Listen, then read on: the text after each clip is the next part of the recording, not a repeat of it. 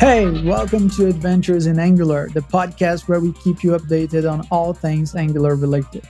This show is produced by two companies, Top End Devs and Envoy. Top End Devs is where we create top end devs who get top end pay and recognition while working on interesting problems and making meaningful community contributions. And Envoy, which offers remote design and web development services with specialization in Angular for companies that truly care about quality. Jose Ignacio Santa Cruz, aka Santa, is our guest for today, and he wrote a recent article about his experience upgrading an enterprise app to Angular 16. So that's what we are going to talk about today. Mainly, is it worth it? So we all know that enterprise apps have a lot of complications, and Angular 16, although wasn't released yesterday, still pretty recent. So the main question is going to be, is it worth it? And what are the most common pitfalls you're going to have to be aware of if you decide to go down that path? My name is Lucas Paganini. I am the CEO of Envoy and your host in the podcast. Joining me in today's episode is Armin Vardanian. Hey everyone, nice to be back for another episode. Subrat Mishra. Hello, everyone. And Santa, Jose Ignacio Santa Cruz. Hello, everyone. I'm very happy to have all of you here. And Jose, so let's get started. So why don't you first tell us the main question, which is how hard would it be for somebody to upgrade an Angular, an enterprise application to Angular 16 nowadays? And also, how much easier it would be if we just waited like 6 months? Or maybe even a better question, how long do you think we should wait for this to actually become extremely easy? Okay, well, it's not a simple question to answer, but let me try. How hard it is to update an Angular, an existing enterprise Angular application? It will mostly depend on the Angular version that this application is running. For example, if the application is running,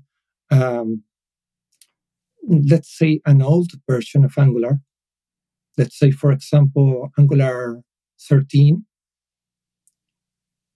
migrating to Angular 16 may be a little difficult because there are many things that were deprecated on the libraries.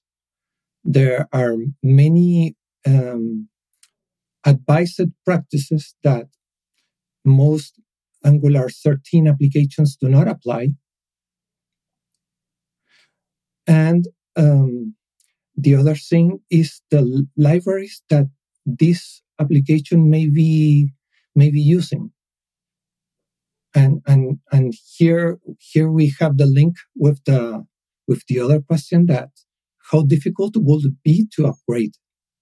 For example, if this enterprise application is using some legacy libraries, or let's say a library that was created for Angular 9, or even older versions, but the code is actually right. In the enterprise application, I tried to make this update. We are using a library that's called text mask, and well, that's you have a form, and in the inputs you place a directive with some defined text mask, and the text is masked accordingly. And the library is not supported by Angular 16, and this is because this library was created using Vue Engine, and now Angular 16 throw the Vue Engine to the garbage and only supports Ivy. So lots of warnings, lots of a this library is not supported. What can you do? Let's check the code. And as we are using open source libraries, the code is available. We looked at it and there's no problem with the code.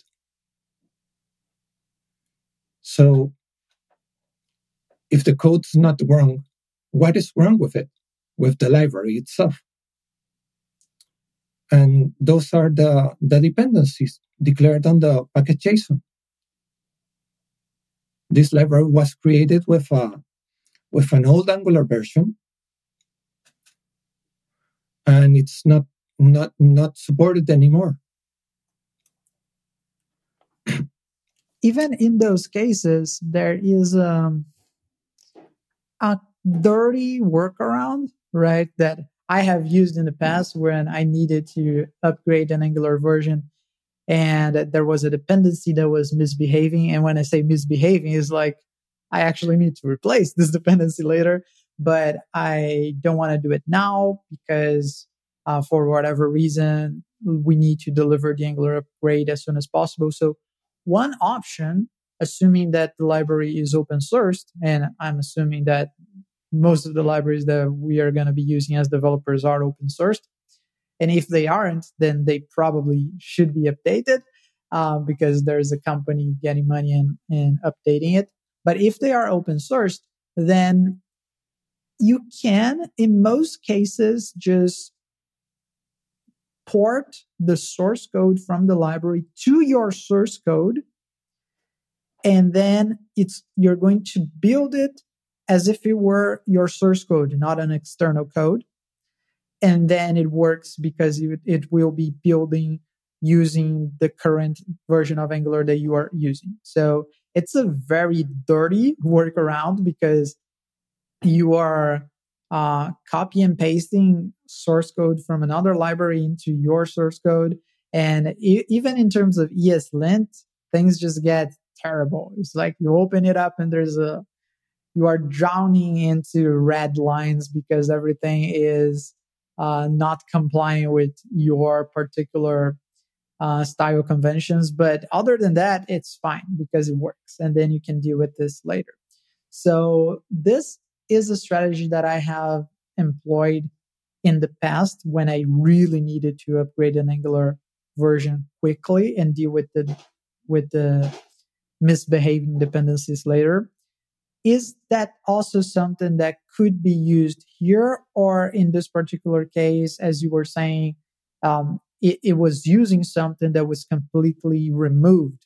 So I'm guessing that if you just copy and pasted the code, it still probably wouldn't work, right? You would have to actually make changes to the source code of the library, or not. Well, that actually works, at least for this library. But there are some libraries that use Angular internals. And by internals, I mean that they're using some libraries that have this strange character starting strings for the names. And those libraries are not really meant to be used by Theta, yeah, the theta thing. Yeah, it's the Greek theta, theta, theta. I don't know. I my Greek friends how it's pronounced, but yeah. But is it possible to use them? So in certain cases you can, but there are but if the next Angular version does any modifications that can affect those internal libraries, things will stop working plainly. So and that's a real pain when developing or trying to upgrade an Angular version that is using legacy libraries, or not legacy libraries, but libraries built over old or too old Angular versions. Yeah. I think here. And, Yeah. okay. Sorry, go ahead. Yeah. What I was saying is here is I think is a crucial part of software development comes into the picture. Like we just go ahead and blindly select a library which is open source, not checking how the library behave, what are the supports. For example, it's little off topic from Angular. Like if you go and check Express, it's not supported now from long. So that's why people are moving to Fastify, and that's the reason like how why you should select which library. But if it is already done from past, and like that what you have explained, one the best approach I can think of, like just go ahead and update that library, create a git repository and use as a git repository for npm, and it should work for you. But it's better to get rid of the library if you have time and money to do that. But yeah, I think this one thing is coming to my mind, like not not to be in hurry to develop and release the thing to the client or to the world, and just use anything which is available in the open source without checking them. Just one note on that.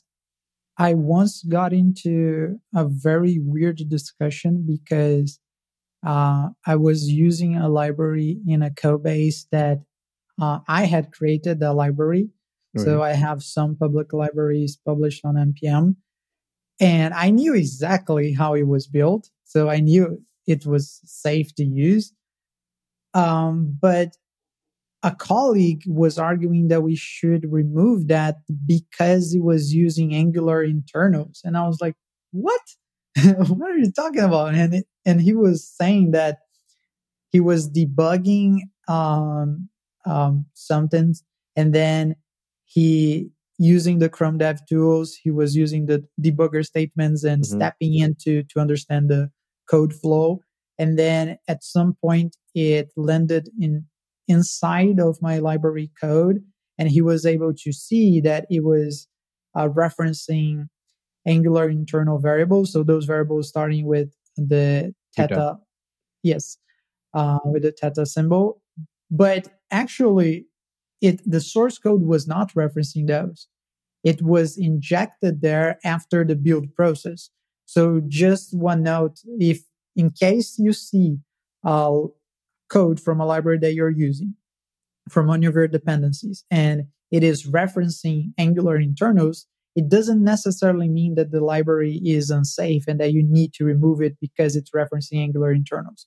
Sometimes in the compilation process of the library during Angular's ahead of time compilation, it injects those symbols in the final build, and then you'll be able to see them there. But if you look at the library source code, it's not referencing them. So just a small note, because if we just tell people, hey, be aware of how the library is doing things, if they're referencing Angular internals, then be careful. And I think this is really good advice, is just make sure that you're checking the source code. I wanted to ask another question, and it's more about the scenario that Lucas said. Like you can copy paste the source code of the library if it's not a very big one, and if we can, and we can't do that, but if we do that, if we can take the code and put it into our project, and it takes some effort, would it really be more effort if we took that library, which is clearly not being maintained at this point because it doesn't upgrade with the version of Angular for what, 3 years? Ivy, no, not 3 years, almost 5 years, because Ivy came out in 2019, I believe, right? So it's 4 years, and the library isn't being maintained.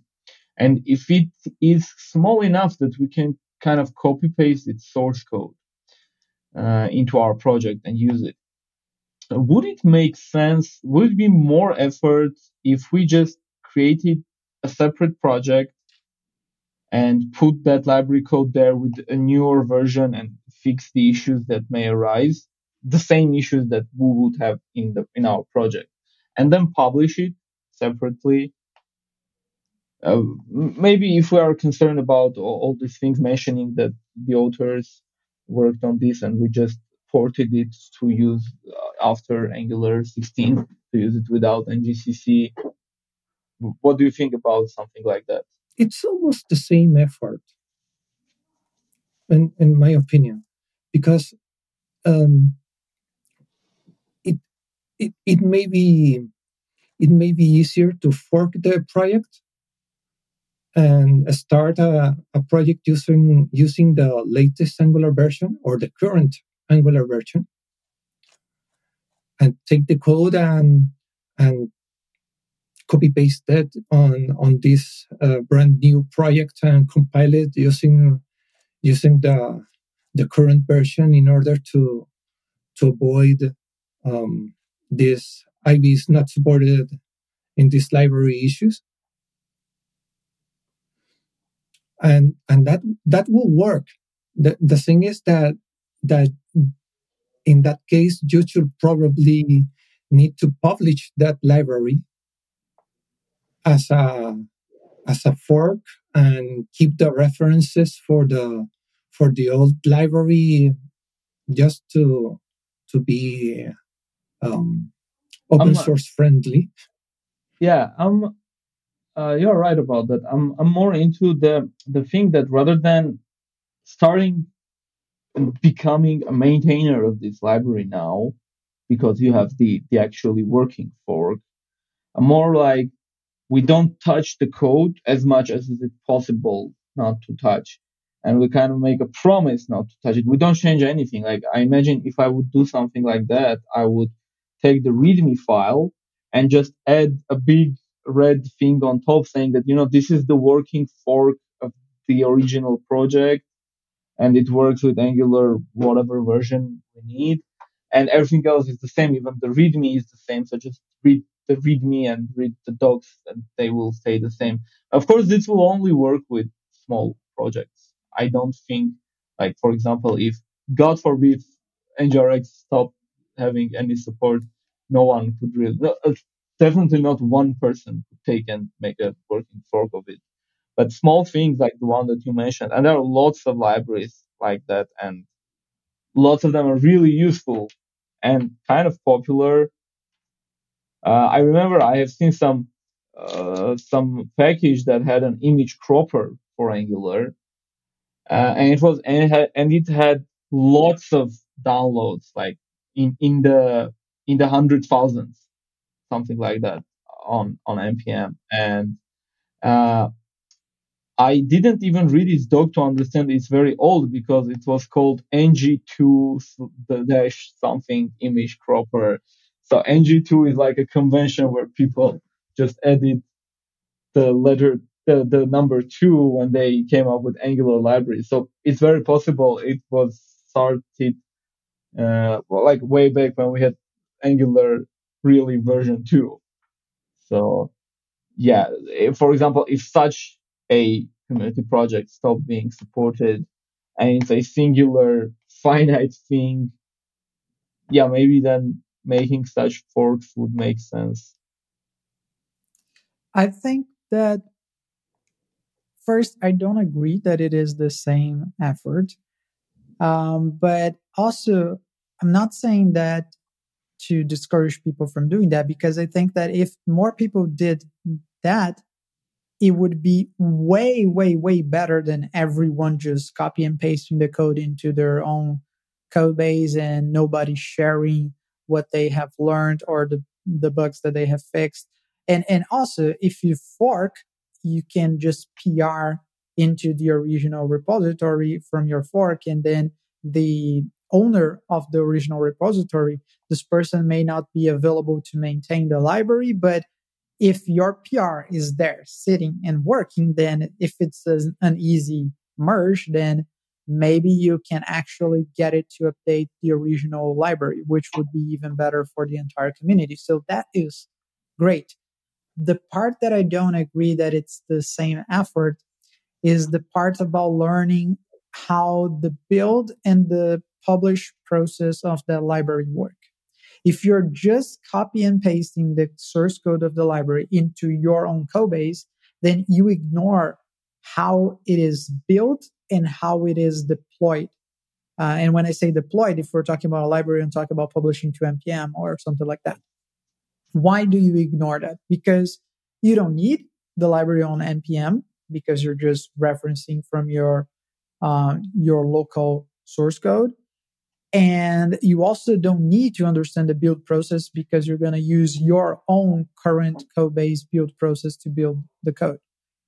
And that part, I think, to me at least, takes either the same time that it takes to update, to understand the problems of the library, make changes to the source code, or even more.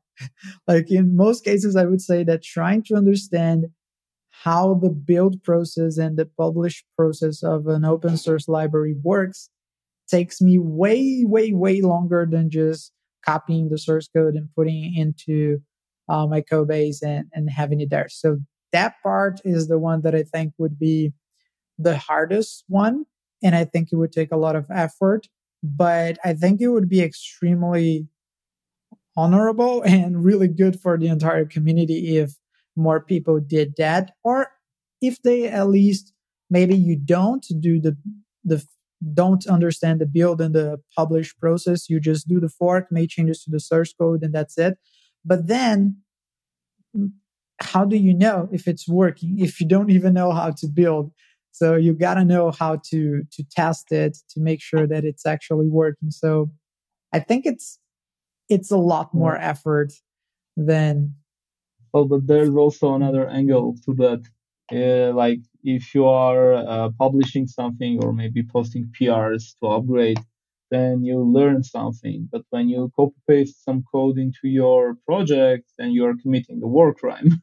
So, Yeah, I think like it's a like I will be uh, like aligned with Lucas here. It might not be the same effort or it, but it all boils down to how much liberty we have. For a lot of projects, we don't have that much bandwidth, and also we don't have that much money uh, to build a developer to do all those changes and all.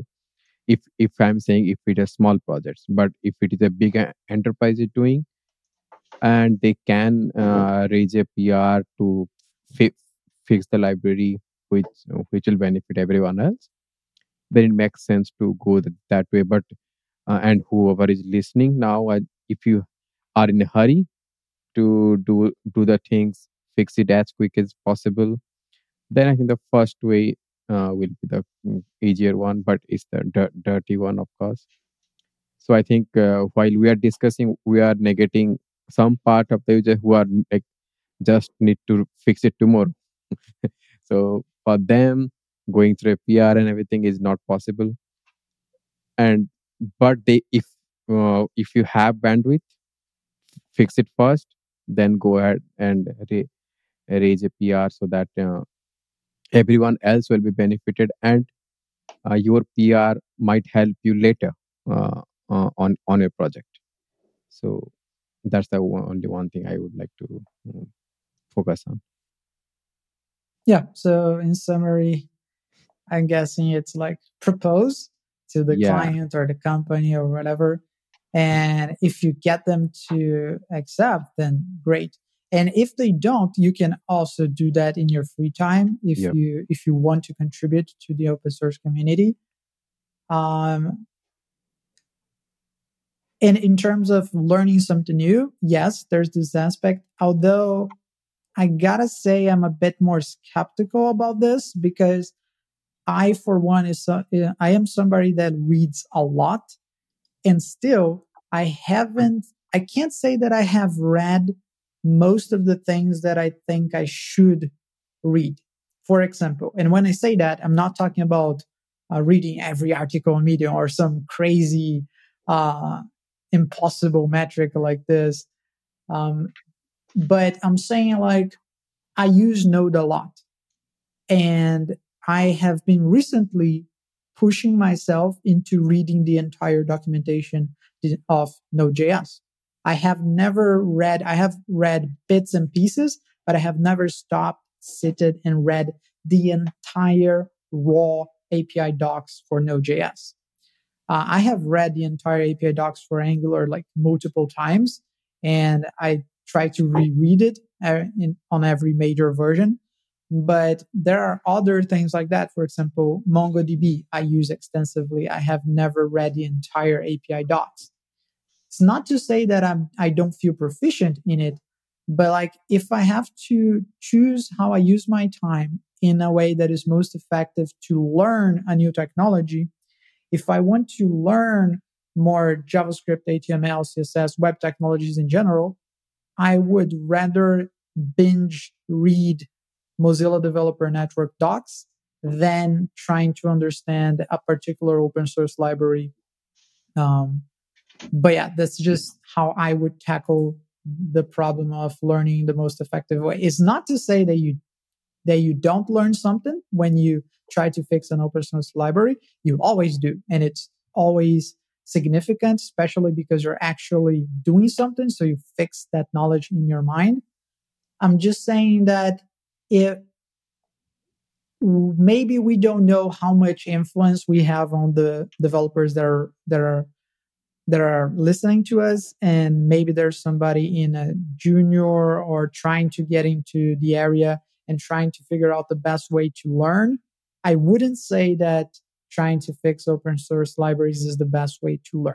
I think that reading the official docs for the technologies that you plan on becoming proficient is the most efficient way to do it. But yeah. Yeah, but I think we went really off topic. yes, I think we really took a detour on this. Yeah. I would just I'd like to add one more thing. Just bear with me. Like, but by doing this way, they will learn like how to deal with others' mistake. Like, so if you learn just read the docs and all, you will learn the language, you learn the framework, but you will not learn how to fix other human mistake. By fixing something, we'll learn that, and I think that's the very big part in development career, because you will not it will be very few times we'll have a luxury to start a project from scratch. We all it's an always 99% of time you'll work on someone else's code, try to fix something, try to build something else. So if you do anything, it's a win-win situation for both of the scenarios. I have a more on-topic question. Okay, yeah, go ahead. So, please, Jose, what's interesting for me is I haven't upgraded to 16 any of my enterprise projects, the stuff that I work at my regular job. I upgraded something like my personal website or whatever, but those are really small things. And what's interesting to me is when you have a large application, and with Angular 16, we have lots of new features. Not really like changes, but like really new things like required inputs and improved server-side rendering and so on. So when you upgrade to Angular 16, in your experience, what's the strategy of adopting these new things? Like, which ones do you recommend to start with first? Which ones would you recommend to avoid, for example? Okay. Well, when upgrading any Angular application, first is to see what features do you really consider useful for this application.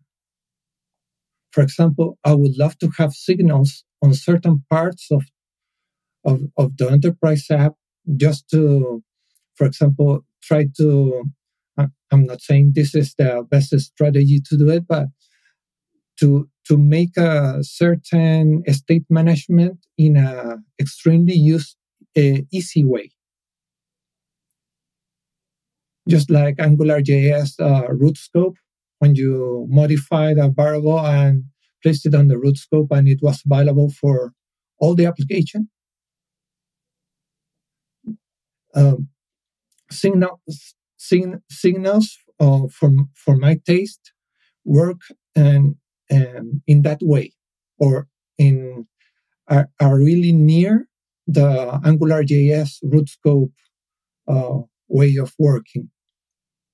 There's a variable that's changed somewhere, and in another place you can retrieve its value without making many effort or having a state management library. That's one of the uses I would love to see in this Angular enterprise application, and use signals for it would be great. It will really simplify many tasks that are done injecting behavior subjects in a wrong way, or subscribing or over subscribing to certain events. That will be really great. But the question is, can you do it in a short lapse of time? Because time is money. Time to market is perhaps the most important things for CEOs, and they want their application to be online on the shortest time possible. So the and here I'm going back to the first question we were talking about, that is it worth it? Is it worth all the effort that may imply making this huge Angular version upgrade? Because most of the application is not sought to be used using signals, may probably not be sought to be developed using a standalone components. I'm going there to Angular 15, and there are many things that the development flow would have dragged as as a probable technical debt, because things were not developed the right way. So the question is, do you really have to be on the bleeding edge? And I'm talking about the bleeding edge, because the edge, if it's like a knife, it will cut, and if you cut yourself, you will bleed. And that's the kind of pain I think developers have to take in mind when making this kind of upgrades. That how much pain would you really have, or how much time you will have to invest doing these upgrades, because you would probably do not need all those nice features. And that's the question. And if you really want to upgrade to a latest Angular version, try to make it gradually, until that point that you can't really do anymore. So try to make your first upgrades to the Angular 16 library. See, hopefully there were no libraries, legacy libraries, that will cause any problems. So you can keep on going, make it run. See, okay, I can upgrade this. I can make my inputs required for this component, and see what kind of features are really needed or would be nice to have, and try to be upgrading it on a gradual, on a step by step. And how much time will this take? That was another question on when we started. Mm. it can become a huge new project by itself. I mean, So you this are is changing all the application to another way of defining your components or using some attributes or properties or whatever. so you are more on the conservative side of the things. Like, let's be careful and which is completely understandable for me. Although I wanted to discuss more hypothetical, like let's say I already upgraded to Angular 16. Let's say I have a big project, I upgraded, I didn't do any changes, whatever needed fixing, I fixed, and essentially the project hasn't changed. But now I'm on version 16, so I have all these new features that I can use. And some of them aren't as revolutionary as signals, which are in developer preview yet. So we wouldn't want to use them in production ready code bases anyway. But I have some other new features. And my question is more about like which of these features, in your opinion, would be easier to adopt and most useful in that scenario? Okay, perhaps perhaps aiming towards the inputs on most components, trying to use the the input transformers or the required input tag. That will simplify in a certain way how components are defined and how they are used on the application. That will be mm, a kind of easy task to do. Yeah, it makes sense. We had also this pattern of where developers wrote like getters, setters for inputs. I guess it would be quite. It would not be too hard to remove that logic and just use the input transformer function. So yeah, I get where you're coming from. And what about the routing info binding with components? That's a harder one, right? Yeah, yeah, harder one because mostly because when something like that was required, at least in our project, um, it was solved using some kind of workaround. I mean, taking, for example, the router object, um, turning it into a JSON and parse it and take some custom properties that were not really meant for that, but uh, they were used and it worked.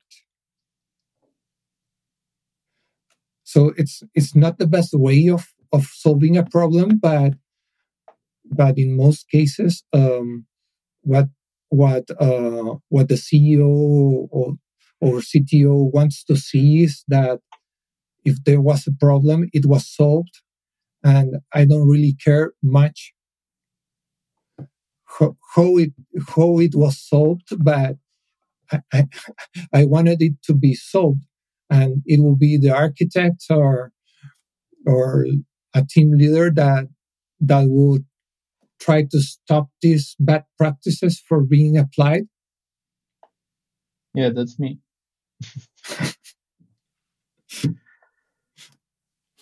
I felt that. I actually about the routing thing. We talk about signals. I guess if we get signal inputs in the future, which we probably will, it's in the RFC anyway. When we get that, we will also. Now that would be a big blow to our XGS because not in the sense that we will stop using it, but with routing info being bound to inputs and inputs that are now signals in the future, you just won't need. Yeah, like you probably won't need the router in the component unless you are doing like navigation or whatever manually. Like all the info you just can bind to a signal and you will both receive the updates, like if you want an effect or a computed property or whatever, and you will also receive, like you will be able to write an effect, and you sort of can do that now with engine on changes, but it just doesn't have the same ring to it. It's for all input parameters, but with effects, you know, you will probably don't need engine on changes at all. Well, another thing that I guess everyone or most of us are waiting on signals are the signal styled components, where everything is turned into a signal. Well, we can have signals like this, components like this right now if we want. It's just that um, it's more about the change detection thing. Yeah. Which is, by the way, uh, like in the future, we talked about NGCC being removed, but you realize at some point in the future, they would want to remove Zone.js. It is something that they explicitly said that we we are exploring ways, and we now chose signals as the way of having granular change detection and not relying on Zone.js. So if, for example, signals succeed, which they look likely to, because I haven't seen people hating on them. I've seen people contributing to ideas around them, which drives it like even further as an alternative. So if at some point everyone starts adopting signals, at some point Zone.js will become optional, like ng modules have, right?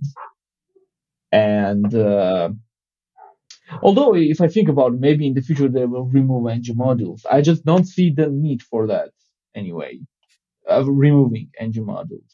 If at some point they realize no one is using ng modules anymore, then yeah, but that's still far in the future. Not all the projects.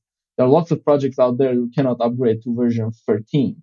Like it was funny for me because at some point when you were speaking, Kosa, you said, let's say a project that is on an old version like 13, but from the perspective of lots of enterprise companies, 13 is fine. Yeah. Lots of projects are on 13 or even 12 for that 13 is matter. new. Yes. Yeah, and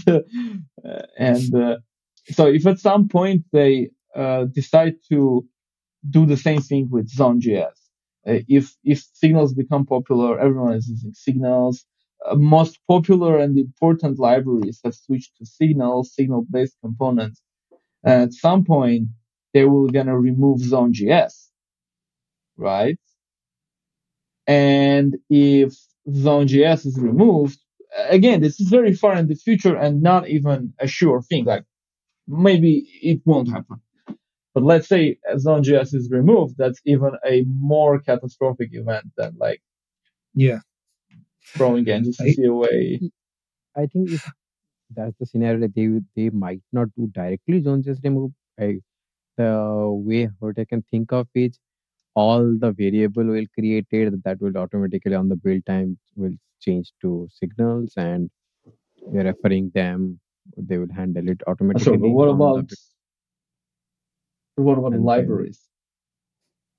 yes, yeah, about the libraries that Yeah, that's they they need to be will just updated. have, yeah, if they have built code that just has class properties, like we have now, but that we can just write, I don't know, this something equals whatever, and it works. So they have code like that, and they build it with a slightly older version of Angular. They don't care about signals, Hmm. and now this is perfectly valid code.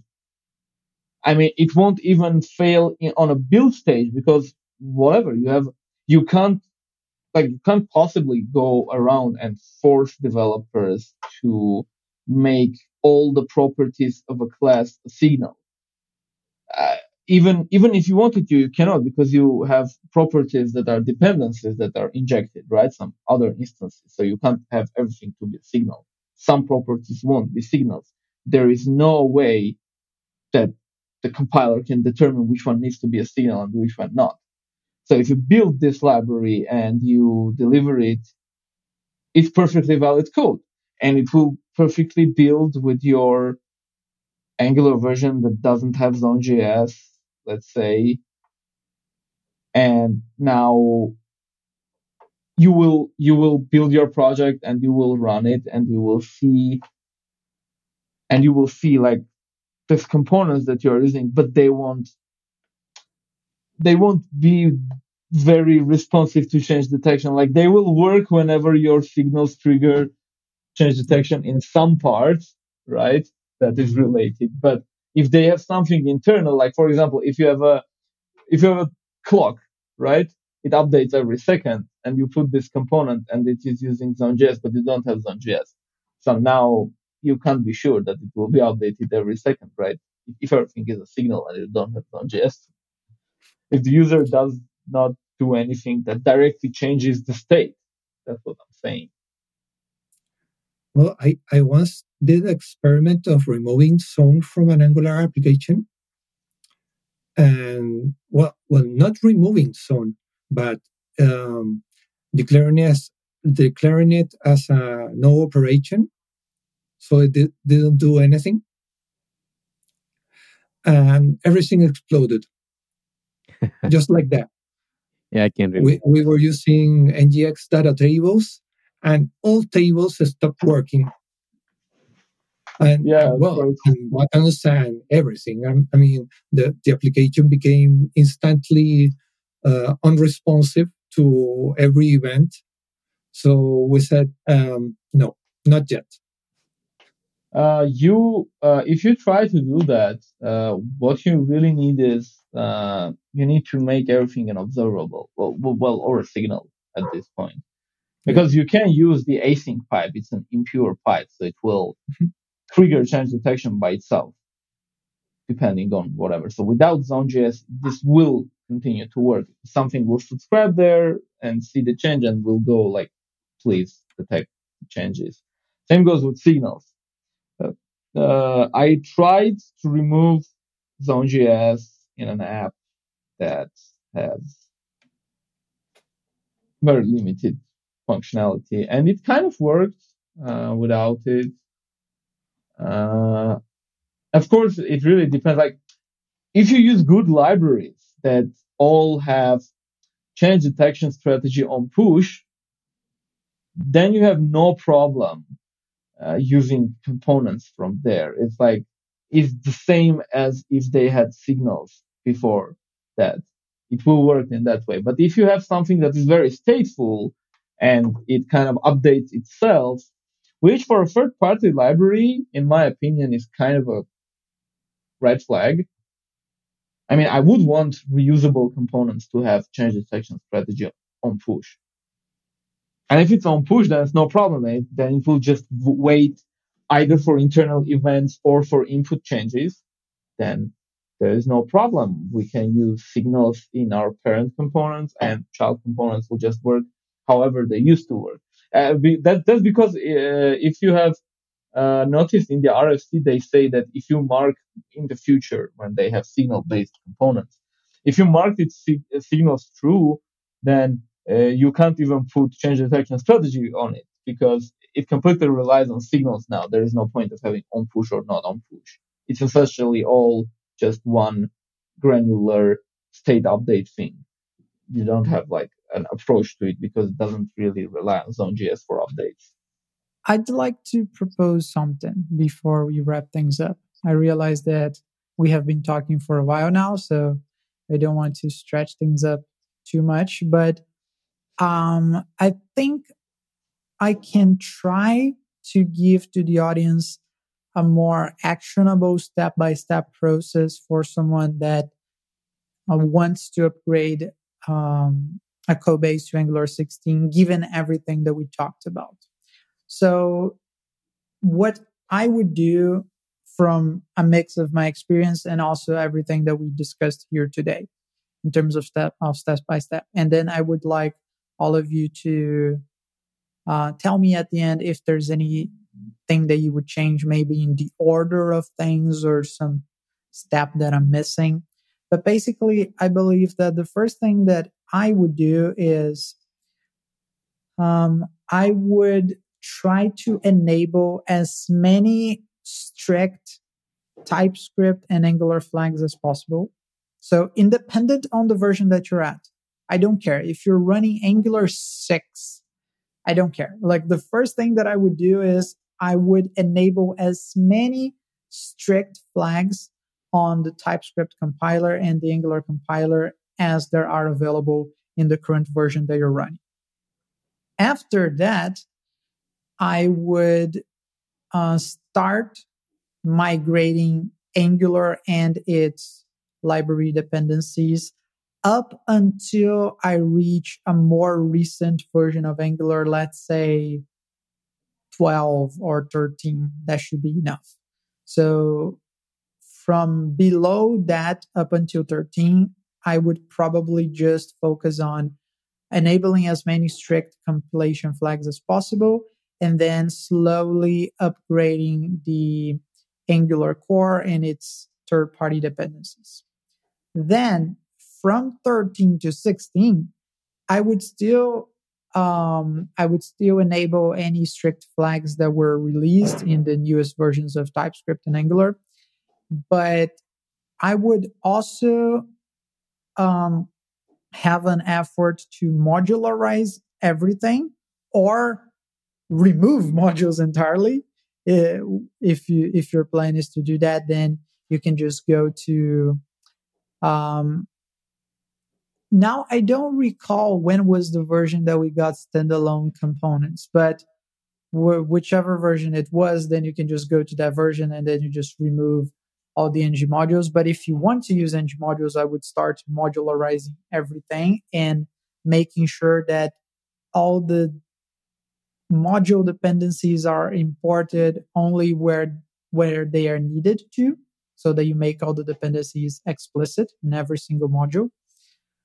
Then after that, I would try to migrate. If you have an intention of using Angular signals, I would try to migrate things to on-push as much as possible, at least the most critical parts of the application. And then I would do the upgrades. And I believe that given that structure, it would be way easier for you to upgrade the code base. So this is kind of like my version of, it's not conservative because I'm still pushing towards the edge, but I am doing that in the most conservative way possible, which is what is the least amount of, in how many PRs can I break this process? Let me break into as many as I can, So if I can have 30 PRs to get to the end, that's what I'm going to do, instead of just having one PR per version upgrade. But yeah, I think that's mostly what I would do, and also upgrade the third-party dependencies as we go. So for any of you that is listening and trying to come up with a step-by-step approach, maybe try that. And for your use case, maybe there are some other things that you would like to add or change the order. But I think that for me, and I have done updates on legacy code bases a few times, that has been the general guideline that I followed. Yeah, I think it's a pretty good approach. One of the funny approach I can say, like have a weekend hackathon and give everyone Red Bull, pizza, and just ask them whoever will do will win some prize, and believe me, it will be done in 2 days. That's like the opposite side.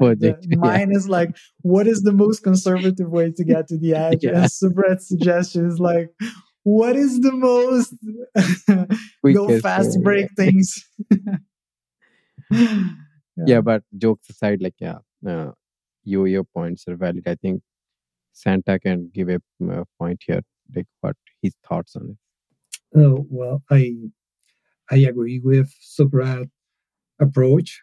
Yeah, I mean, it's kind of a brute force, compile, destroy, reverse, compile again, destroy again, and it perhaps requires a lot of effort because you will be triggering all bugs at once. You're not you're not as following Lucas approach that's um, um, quite structured, and it will certainly avoid most explosions on your code before trying to compile again. But I'm with Subrat here that hey, try to do it as a hackathon, Yeah. try to do it as fast as you can, identify your problems, solve them, and it will be a kind of not organized, but it will certainly add some adrenaline to your development process. Guys, please invite me to those hackathons. Like that's the kind of shit that I would love to do in a weekend. But yeah. Okay. We talked about a lot today, and I've also contributed to some off-topic things. So sorry about that. But yeah, overall, I think it was really good. The things that we talked about in terms of whoever is working in an enterprise app and looking for a path to upgrade to the edge version of things. I think there's a lot of insights in this episode that are going to be helpful for you in this journey, and even to convince management that it can be a safe path or safer path. And it can also be a very fun hackathon if you're into that. So, yeah, I think we covered technical tips and also how to convince your manager that this is a good idea. So, let's start wrapping things up and let's just do our promos. So, Santa, what we do at the end of each episode is we mention the things that we're working on that we would like to introduce to the audience, and well, kind of this is our place to try to sell something basically and tell what's going on our side of things. So I'm gonna go first just to give you some time to think about what would you like to say. So in my case, I'm just going to promote my company, Envoid. So we are 100% focused on everything Angular related. I'm talking training, vetting candidates, staff augmentation, or if you want to, then full on project outsourcing. So if you have any needs in your company related to Angular, either you want help hiring new developers for your company, or you don't even want the trouble of hiring, you just want people as fast as possible to help you on it, then be sure to contact me. You can simply go to unvoid.com, and there you will have a button in which you can just schedule a meeting directly with me. So yeah, it's as simple as that. So yeah, this is gonna be my promo for today. And Santa, would you like to tell us what you're working on? What would you like to promote?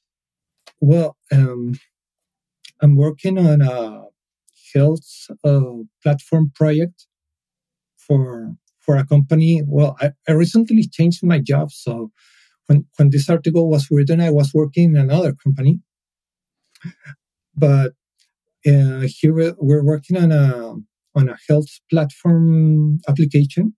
It's actually on Angular 13, and they're planning to upgrade it to Angular 15, not 16, 15. And I know what kind of pains they will face because I already passed through that, and I just seeing the code, I see hey, this is going to have some problems, or well, everything. Uh, but it's kind of interesting and entertainment for being there and collaborating with their code. And just to promote myself, um, I invite everyone that's interested in Angular or any other full stack topics to visit the look for my Medium site at jsantacl.medium.com. There's where I usually write, and most of my latest articles have been Angular related. So if you want to read a little about that and spend some time and give me some claps, that would be nice. Definitely. All right. We'll put those links in the show notes. Awesome. Armin, how about you? Oh, I don't have anything to sell. I will do a promotion next month. Everybody still curious. Eventually, you're going to tell everyone what you're cooking up. I already know. Or do I? I don't know. But anyways, it's going to be big news. Yeah. How about you, Sabret? Yes. So finally, I say I'm back again to posting videos. So I just posted one video today. Means when you are recording, while you are listening, it might be 1 week or 2 weeks ago. But yeah, I'm back again. I'm kind of promising myself to put every week a video. That's I'm dealing. I know that, but now I will focus on that and started scheduling some guests for my podcast. I think Lucas, you are the first one. I think second one, I am trying to send emails for to some people. Let's hope I'll get back and most probably be on track again. That's my promotion again. So go ahead and check Fun of Heuristic YouTube channel and give some comments. Awesome. All right. Okay. Thanks, everyone. This was a really interesting discussion. Santa, love to have you on the show. Thank you for coming. Thank you for all the insights and the time that you took to study all this and bring your experience to us. It was highly valuable. And I think it was also valuable to a lot of people listening to the show. So thank you. Thanks for the invitation. You're welcome. All right. Everyone, have a great week. And we'll see you in the next episode.